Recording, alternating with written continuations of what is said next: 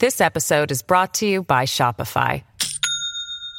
Do you have a point of sale system you can trust, or is it a real POS? You need Shopify for retail. From accepting payments to managing inventory, Shopify POS has everything you need to sell in person. Go to shopify.com/system, all lowercase, to take your retail business to the next level today. That's shopify.com/system. This is Intelligence Squared US, the nation's leading nonpartisan debate series, where the world's most influential minds debate the most important questions of our time, and you decide who carries the day. Progressive populism unifies and brings us all together. The Republican Party is institutionally and demographically stronger than it's been in decades. But if religion and belief in God is such a great force driving moral progress, how come it fails so abysmally? Science is very good, but it's half the equation. You need both. The U.S. does need to challenge China's unfair trade practices. Capitalism is not a blessing. It's unstable, it's unequal, it's undemocratic, and it's unsustainable ecologically. We are winning the battle against famine, war, pestilence, and even death. That is thanks to capitalism. Our debate will go in 3 rounds, and then our audience will choose the winner. As always, if all goes well, civil discourse will also win. Hi, I'm John Donvan, host and moderator of Intelligence Squared US. Here are some names that chill us. 3 Mile Island, Fukushima, Chernobyl, places where catastrophic accidents at nuclear power plants seem to suggest that nuclear power is just too dangerous. And so for many years, the sun seemed to be setting on nuclear as a way to keep the lights on. But you know what else nuclear power is? It's carbon-free. Its impact on global warming is negligible, which raises the question, if we're looking for ways to mitigate climate change, should nuclear be getting a new look? Would the risk be worth it? Or is it riskier not to go more nuclear? Well, in all of these questions, we think we have the makings of a debate, so we did it. We brought 2 teams together, 2 teams of 2 who are experts in their fields, to argue yes or no to this statement. It's time to expand nuclear power. The debate went in 3 rounds, and as always, our live audience in New York City voted to choose the winner. But first, just before that debate began, I sat down with Bill Nye, the science guy himself, who explained what nuclear power is and told us about the time he changed his mind after attending one of our debates. Here's my chat with Bill. There was a really interesting story that relates to you in Intelligence Squared that I want to start with. Yes. You have been in the past a member of our audience. You've been out there, and there was one particular debate that you attended, and an interesting thing happened. So I was a debate about genetically modified organisms, GMOs. The resolution was genetically modify food. So I had been skeptical of it because we have so much extra food in the world that goes to waste. When I had come of age and was doing science education on the TV, it would to sequence the genome of a corn plant would take a month. And so I felt that you could have so-called knock-on effects. You could do something to the ecosystem of a farm that you didn't mean to do, and this would then make it GMOs just not necessary. And let's not do it, and let's not, Prometheus, let's not mess with the unknown.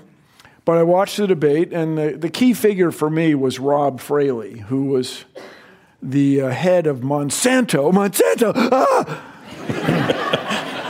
And he was very compelling, and so he buttonholed me after the debate, and he invited me to St. Louis, to Monsanto, in St. Louis. And I went there. I looked around, and I did more research, and I said genetically modified foods, or genetically modified organisms are really okay. They can those people, can sequence genes now in about 5 minutes.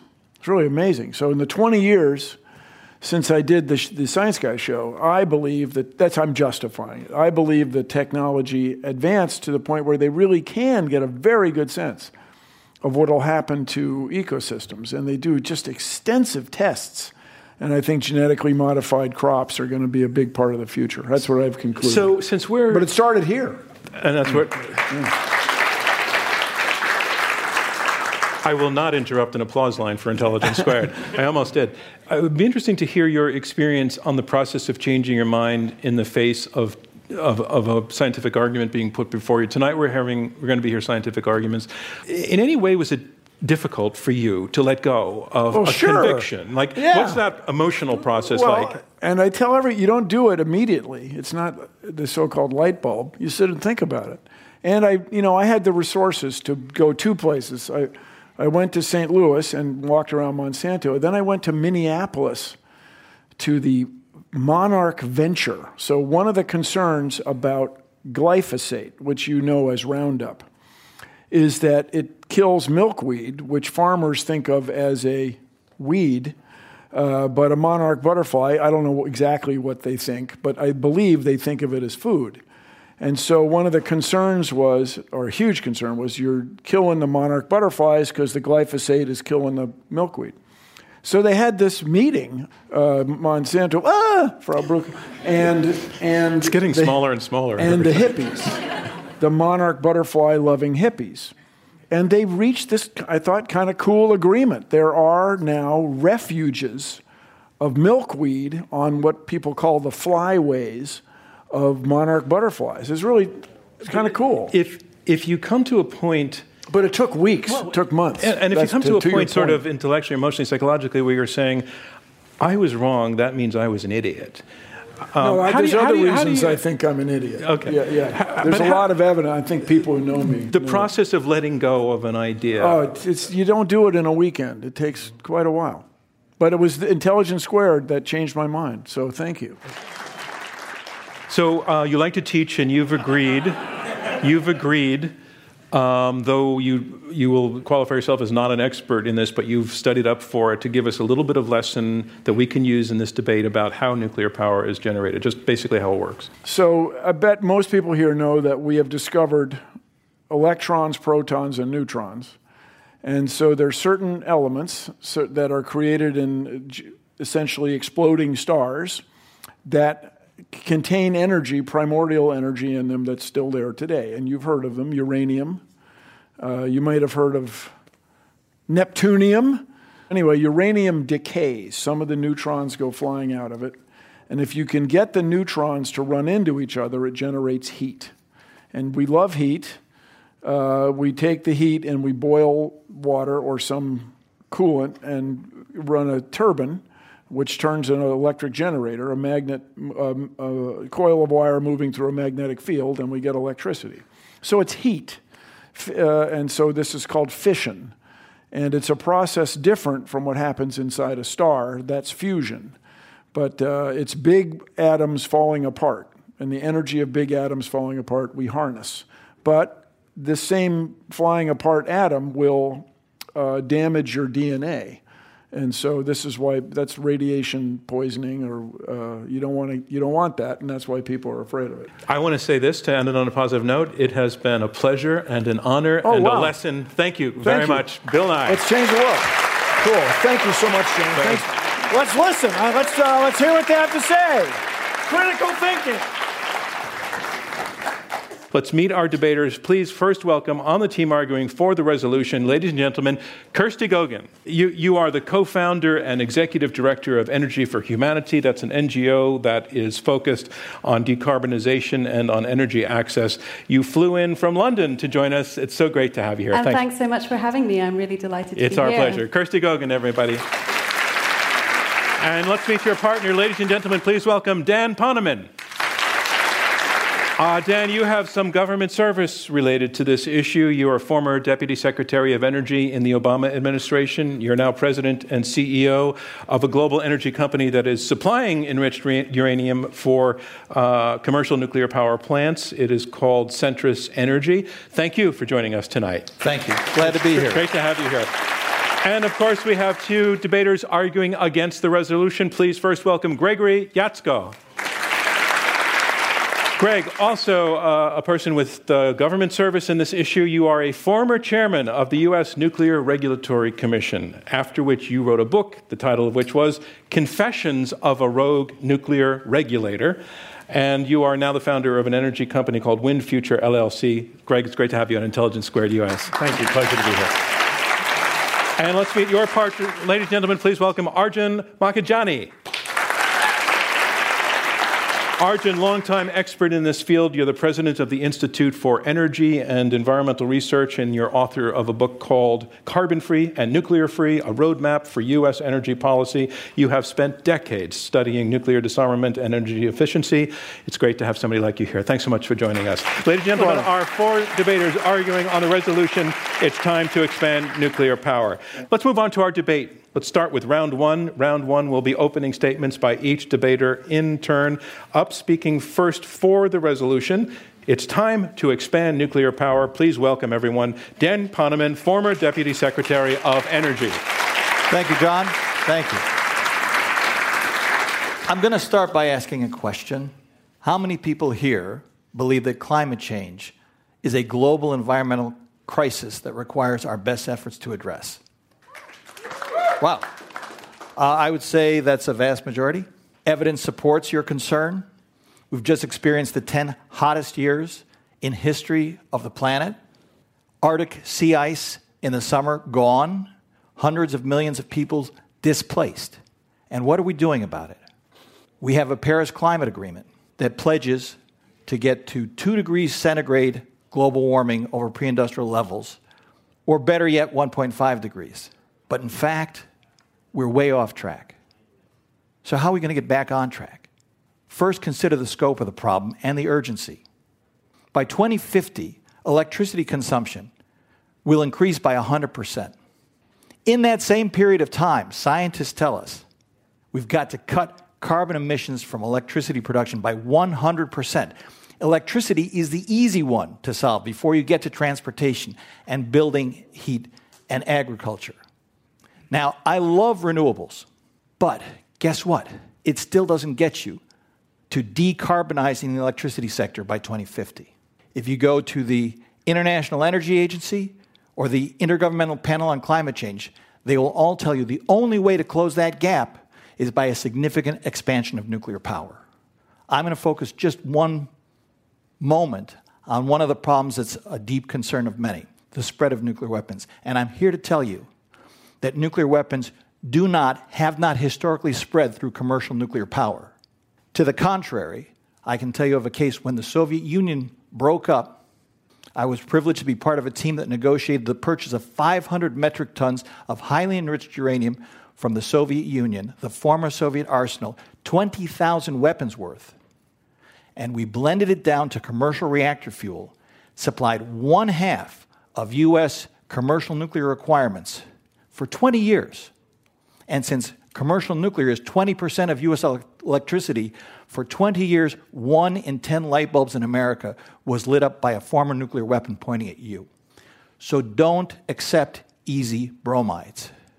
Fear of nuclear power has killed many more people than nuclear power has killed. Consider Germany. After Fukushima, they closed 8 reactors. Since that time, 1,100 people per year have lost their lives because of coal-fired pollution. The question presented then is, are we going to put everything we've got into this fight to prevent disaster to our planet? Or are we going to leave the most prodigious source of carbon-free energy in history on the table and hope for the best? Thank you, Dan Poneman. I'm John Donvan. More opening segments on Intelligence Squared US right after this.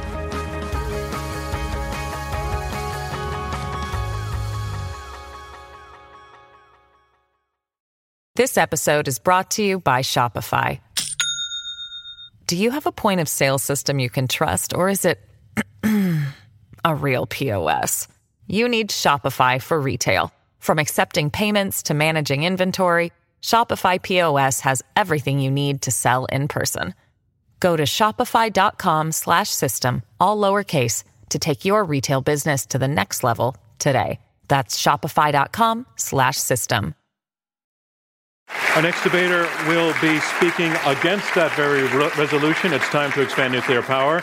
Please welcome Arjun Makhijani, president of the Institute for Energy and Environmental Research. We do need to eliminate carbon dioxide, no disagreement. But we have a shortage of two things in solving the climate crisis. We have a shortage of time, and we have a shortage of money. Nuclear energy is really bad for both. In 2005, there was a big announcement with fanfare around then of the nuclear renaissance. More than 30 reactor applications were made to the Nuclear Regulatory Commission. Most of them were canceled. Only 4 started construction. 2 of those 4 were canceled after billions of dollars of expenditures. The other 2, being built in Georgia, are years and years behind schedule and billions of dollars of cost overruns. We can't afford that kind of delay. What should we do now? Fortunately, as a result of a lot of good work in this country, Department of Energy, Germany, and other places, today, utility-scale solar and wind are cheaper than nuclear. $40 a megawatt hour for solar and wind, $155 a megawatt hour. These numbers are published every year as estimates for new power plant by Lazard. So I'm giving you bow tie credentials. You saw the guy with the bow tie. In reality, nuclear power tends to get more expensive as they get in. And solar and wind, the history is they've gotten much, much cheaper. So, of course, solar and wind are variable.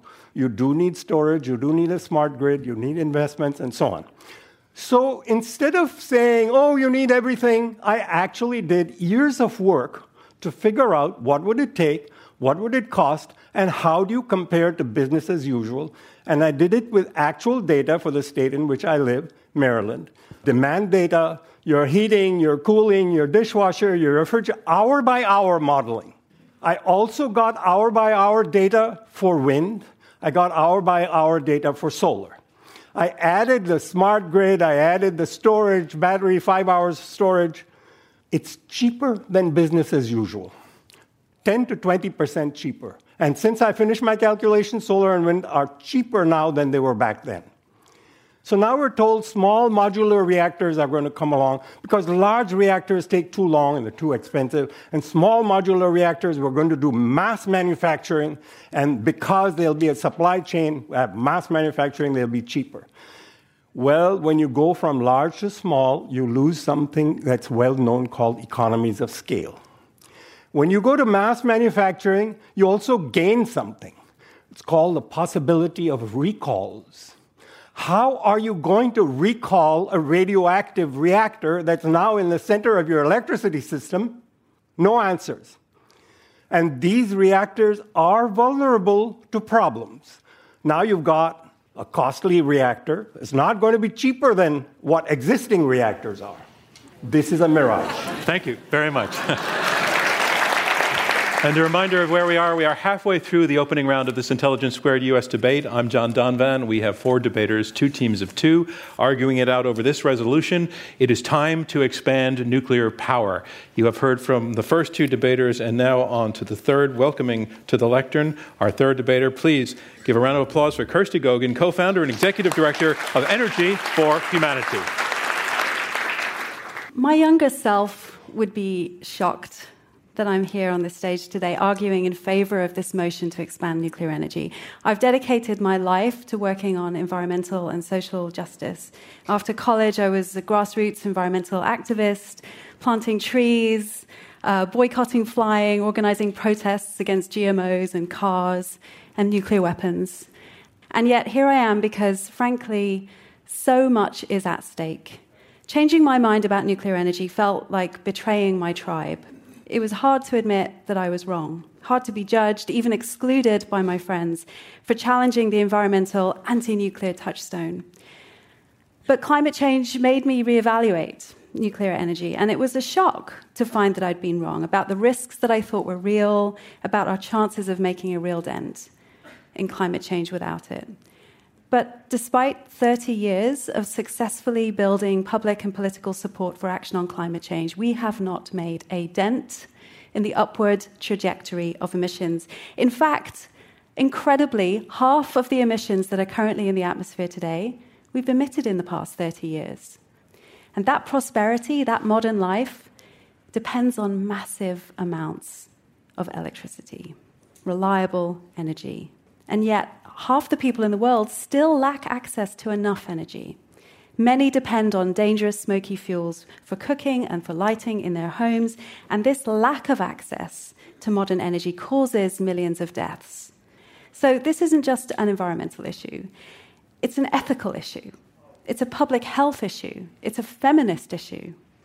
So not only do we have to replace the entire global fossil fuel infrastructure within those 30 years, but probably double or even triple it to meet rising global energy demand and bring modern energy services to all people. So in light of this, many organizations, including the Union of Concerned Scientists, the IPCC, the International Energy Agency, have started to change their stance on nuclear energy. And I looked again at the evidence, and I found that the facts didn't justify my opposition. And yeah, even taking into account, those famous accidents, nuclear energy is the safest form of electricity generation. In fact, coal kills way more people in a single day of normal operations than 60 years of global energy has, even including those 3 big accidents. In fact, for decades, nuclear energy has been the single largest source of clean electricity generation in the United States and in Europe, and is recognized by the world's most credible authorities as being a critical part of our response to the climate emergency. So this isn't about nuclear versus renewables. The simple truth is actually that tackling climate change will be more expensive, more difficult, and more likely to fail if we exclude nuclear energy. But there's something else. As a humanitarian and environmentalist, the real appeal of nuclear energy is its incredible energy density, thousands of times more energy dense than coal, which means it can power whole civilizations with a tiny ecological footprint.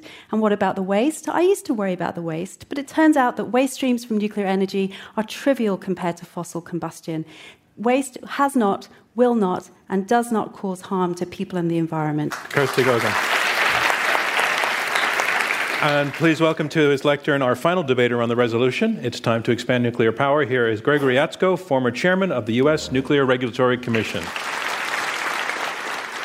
What we've heard a lot is what I like to call it's the unicorn nuclear industry. There's a lot of statements that were made by Kirsty, by Dan, about this impassioned need to deal with climate change, and I agree 100%. And in fact, what I actually worry about is we have a lot of people talking as if nuclear is the thing that's going to solve this problem for us. And in fact, it's actually not. You didn't hear a lot of facts about the nuclear industry, about what it really takes to build nuclear power in the way that they're talking about. So let's talk about those facts. First of all, right now, today, and it's not just electricity that matters, it's energy. And today, 4% of energy in the world is produced by nuclear power. If we look at electricity, it's about 10, 11, 12%. Renewables are bigger than that in both cases, both for energy and electricity today. So renewables already have a head start. But moreover, most of the modeling shows that by 2030, we have to make significant reductions in our carbon footprint in the world. If you take a typical nuclear power plant today, and remember that 4% or that 10 or 11%, to get to a substantial amount of nuclear power, tomorrow, we need to start building thousands of nuclear power plants in the world because it takes anywhere from 10 to 15 years to build a nuclear power plant when you start from scratch. And that's on the conservative, beneficial end. And that's not just in countries like the US or France that have existing nuclear power programs. It's places all over the world. Well, to do that, they can't just start from scratch, or they can't just start and magically bring out a wand and build a nuclear power plant. They need engineers. They need welders. They need people with experience dealing with this technology. And that takes another 5, 10 years to build up that infrastructure and that capacity to build, license, and operate nuclear power plants. So we could all agree today that this is a great thing. Nuclear power is wonderful. But the practical reality is we cannot build the amount of nuclear power plants we need in order to make a real dent in climate change in the next 10 to 15 years. I worried about this for a long, long time because I have 2 small children. I have a 4-year-old daughter and a about to be 7-year-old son. I've always been conflicted, having dealt with the Fukushima nuclear accident at the NRC. And I thought, my gosh, I'm concerned about this technology, but I'm more concerned about climate change. And so I began to realize and look and learn and recognize that, in fact, the cheapest and fastest growing sources of clean energy in the world are renewables, hydro and renewables, what we call kind of when we say renewables, we think of wind and solar and geothermal and these kinds of things. The problems with people dying have nothing to do with renewables. They have to do with coal. In the United States, nuclear power has been at about 20% of our electricity generation for decades. Right? If this is such a great technology, why hasn't it been doing all these wonderful beneficial things? Why hasn't it been eliminating coal deaths for the last 30, 40, 50 years? Because it's been impractical to build. Renewables are going in the right direction and their prices are going down. So we don't have to make this choice between the difficult challenges of nuclear power versus climate change. We have better alternatives that exist today that we can deploy in the time frame that we need to actually make a real dent in climate change in the next 10 years, not in the next 30 or 40 years. So remember, when you hear about the nuclear industry, think about the unicorn. It's a wonderful, beautiful, mythical creature, and it doesn't exist in the real world. Thank you, Greg Yatsko. And that concludes round one of this Intelligence Squared U.S. debate, where our resolution is, it's time to expand nuclear power. Now we move on to round two, and round two is where the debaters address one another directly. They also take questions from me and a little bit later on from you, members of our live audience here in New York City. Our resolution is it's time to expand nuclear power. We've heard a range of arguments between the two sides. We've also heard some common ground. Let's stake out what that is, first of all. Both sides agree that climate change is real and urgent, that time is running out. They agree that the world's need for electricity consumption is going up, perhaps by as much as 100% in a short period of time. They agree that coal is very, very damaging to human health. Where they disagree is on the question of whether nuclear is too dangerous to be the solution to climate change as part of the mix, or whether it is too expensive or too impractical. The team arguing for the resolution are arguing that that is not the case at all. They say that with the clock ticking, the only way to get the situation dealt with quickly enough would be through nuclear power. They say that nuclear is actually the only option.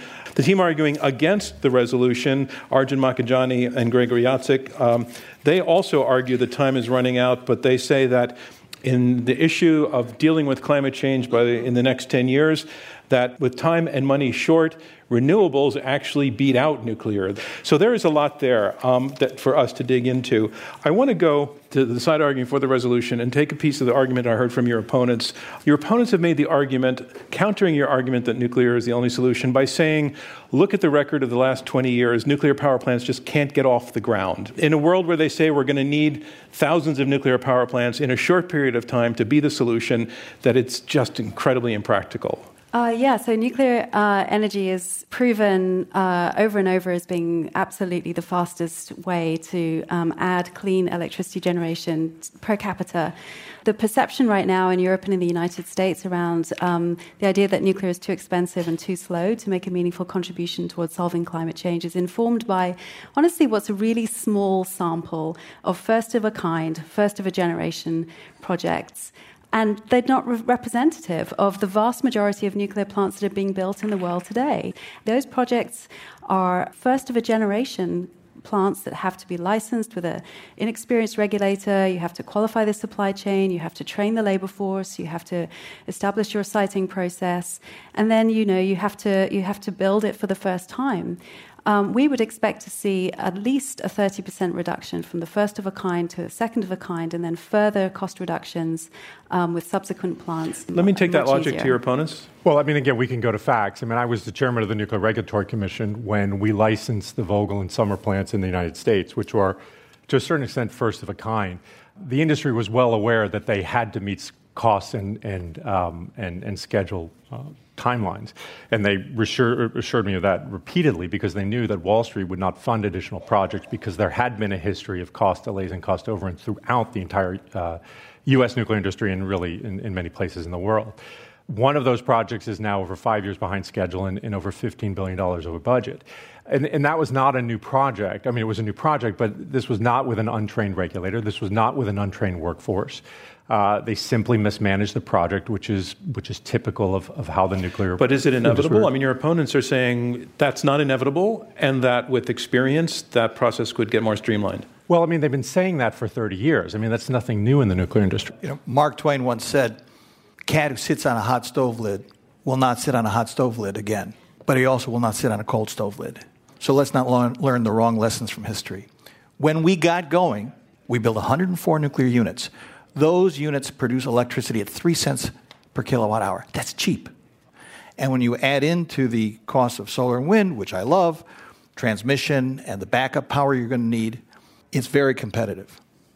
So I think it's critical to realize when you do get this kind of momentum, what you can do in a scarce decade. One example will suffice. Kirsty just came back from Sweden.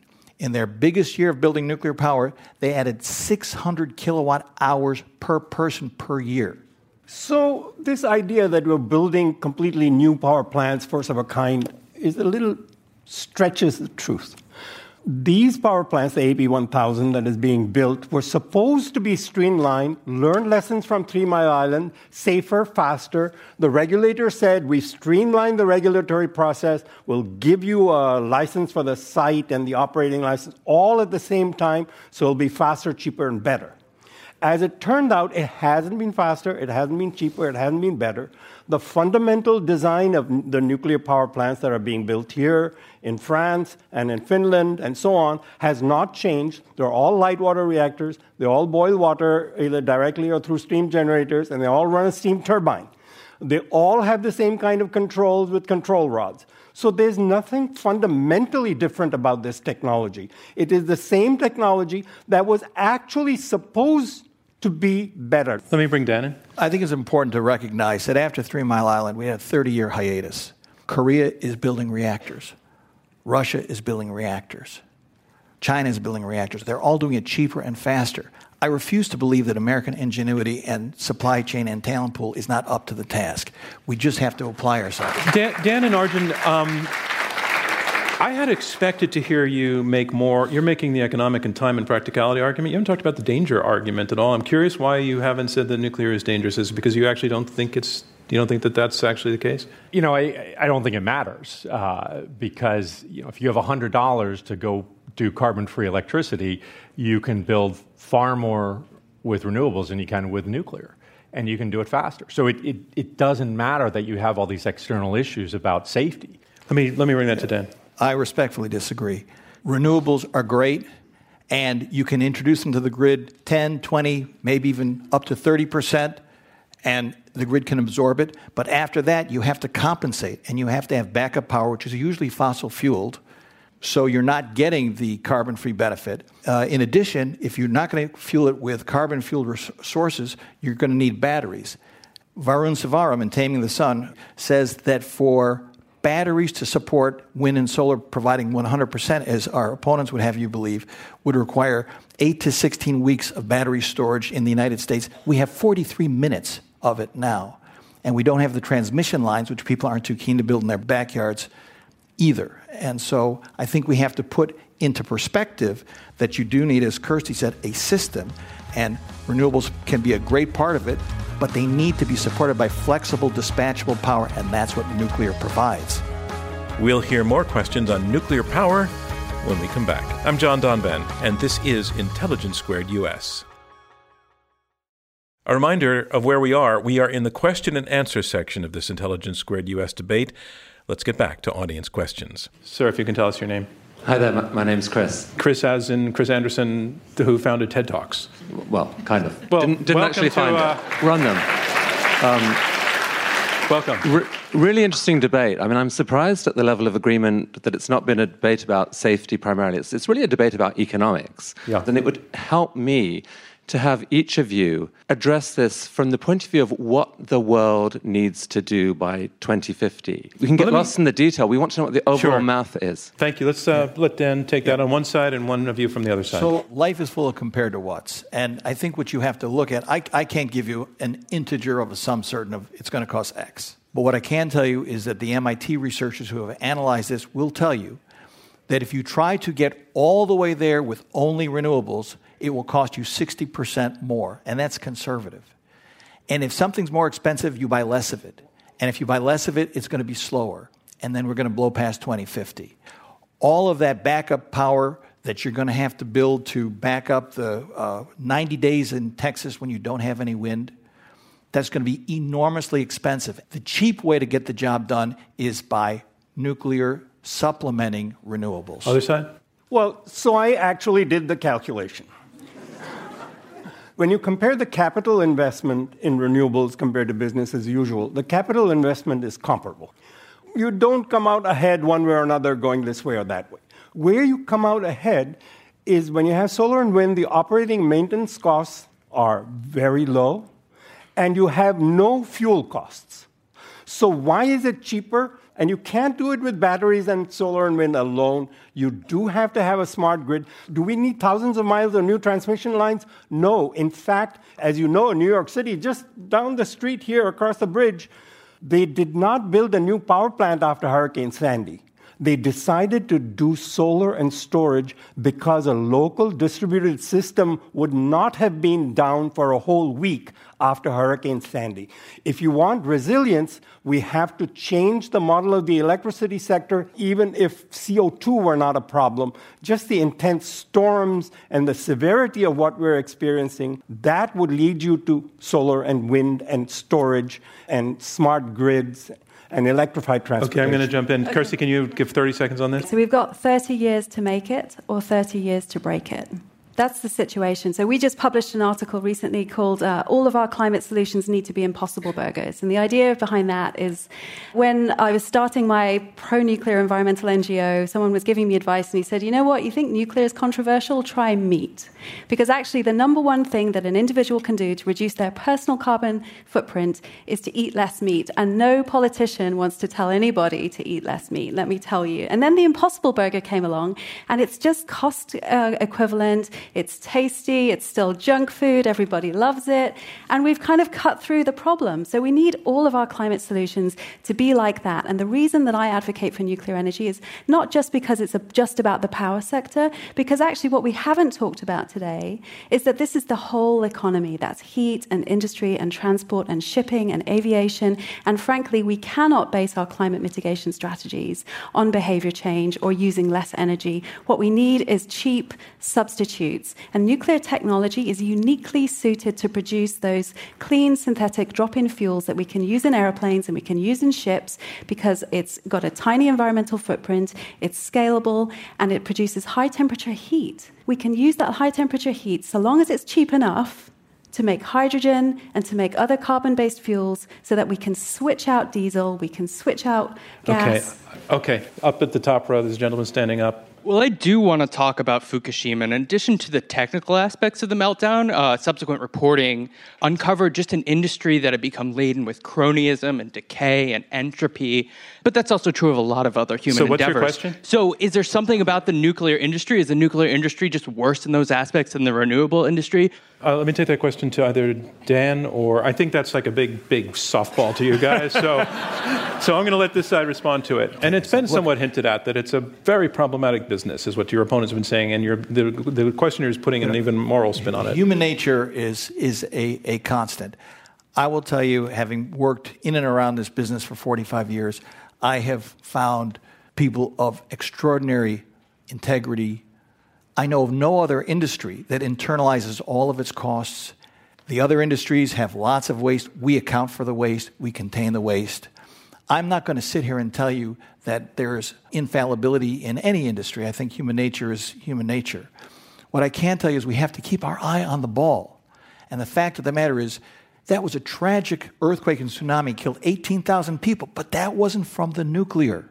They just recorded their first nuclear fatality in 2018. Nobody died in 3 Mile Island. 57 people died out of Chernobyl. We are trying to save the planet.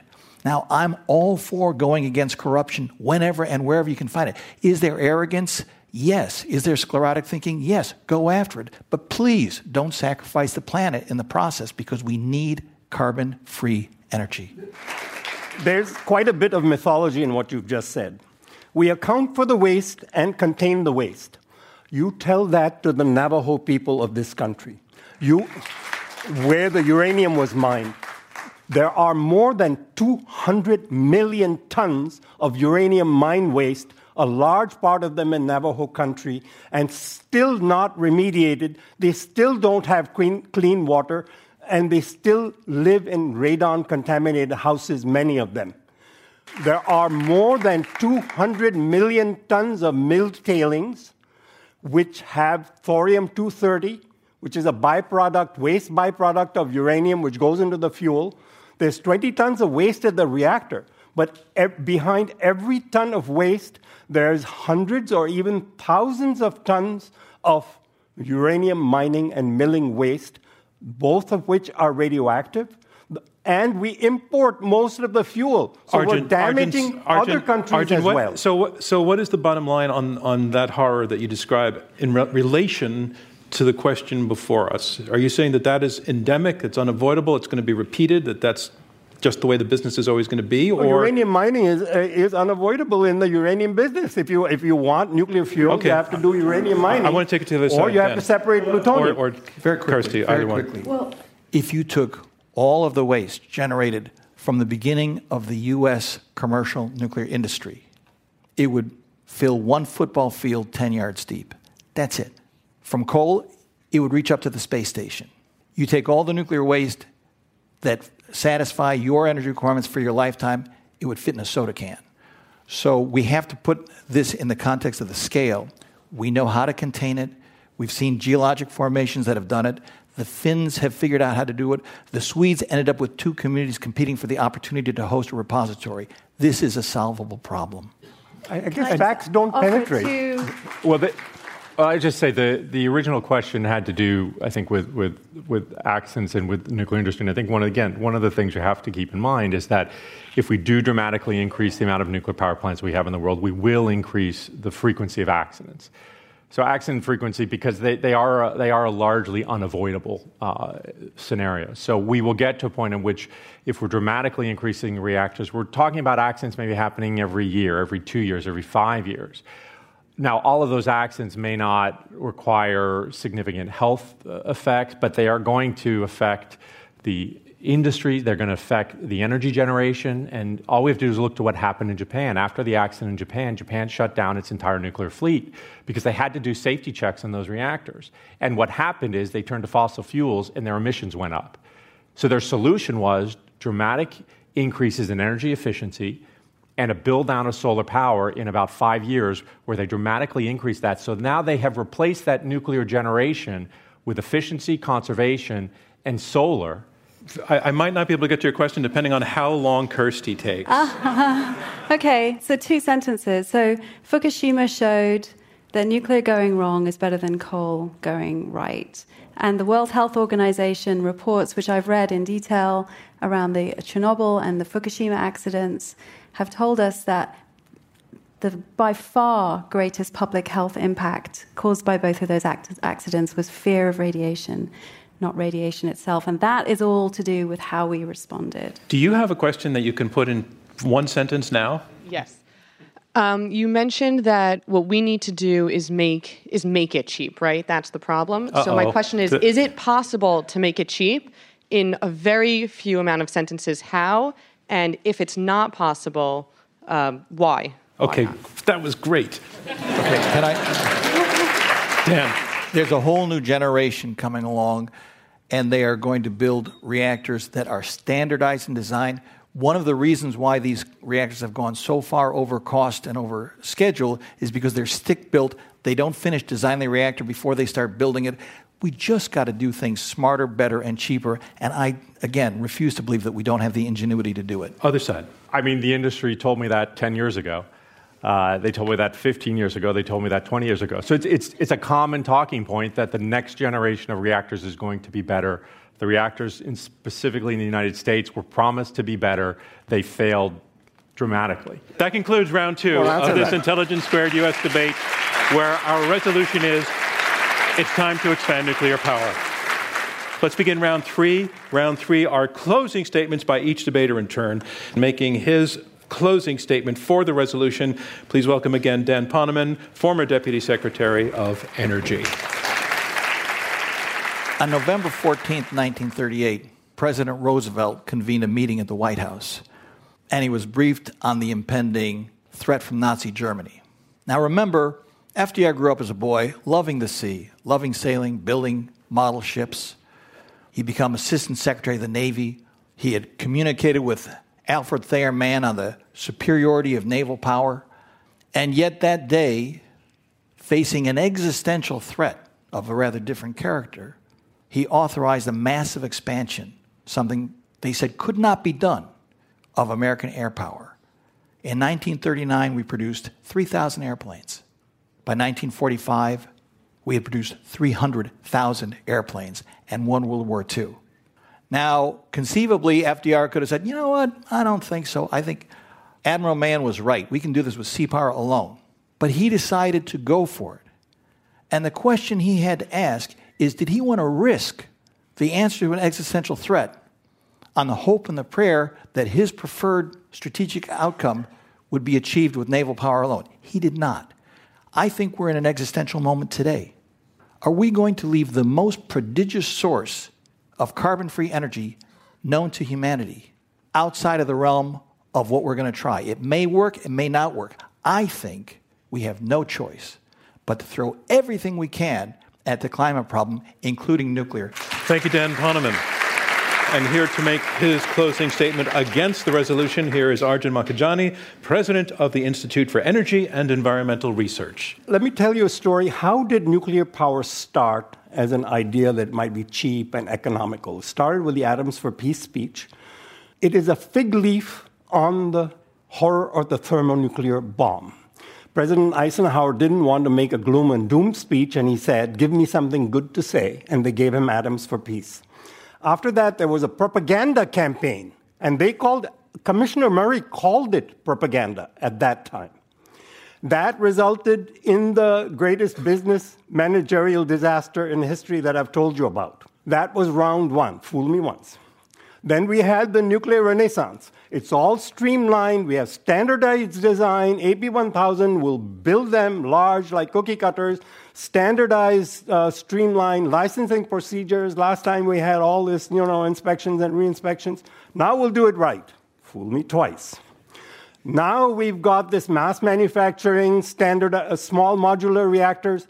Let me tell you, the small modular reactors that's being certified, it has a steam generator inside the reactor, which will be very much more radioactive than the steam generators we have today, which is the most frequently replaced expensive component of pressurized water reactors. In fact, they've been replaced in all of them. Fool me thrice.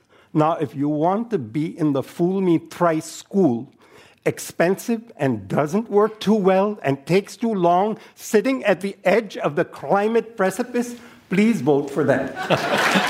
Thank you, Arjun Makhijani. The resolution is it's time to expand nuclear power. Here making her closing statement against the resolution, Kirsty Gogan, co-founder and executive director of Energy for Humanity.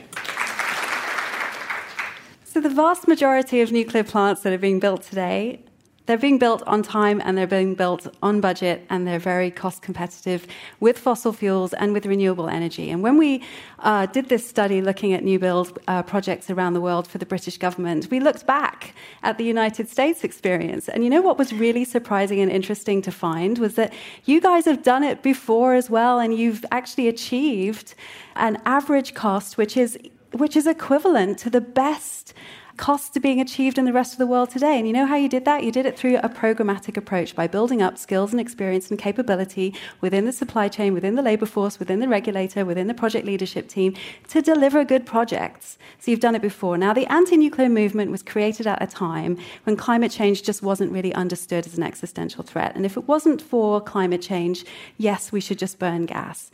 But now is the time to reevaluate what we think of as the risks of nuclear energy in light of the real and present dangers presented to us by climate change, by air pollution, that threaten the lives of millions of people materially every single year. And we just cannot base our climate mitigation strategies on poor people remaining poor, because it's not realistic, it's not ethical, and you know what? It's not our decision. Thank you, Kirsty Gogan. And our final speaker will be speaking against the resolution. Please welcome to the lectern Gregory Jaczko, former chairman of the U.S. Nuclear Regulatory Commission. I'm convinced. I think they've presented a wonderful argument. It's just not true. The solutions that we need to deal with the climate crisis are in front of us. They're cheap, they're available, but they're not nuclear. It doesn't matter what we decide today, what anyone decides today about whether we should give nuclear a new opportunity, a new look. It cannot compete in the marketplace. It cannot provide the kind of power we need in the future. And it has all these ancillary issues about safety, which we haven't really touched on, but which are there. So these are wonderful, impassioned statements that, like I said, always make me think, my gosh, am I thinking the wrong thing? And then I go out and I see what's happening in the real world.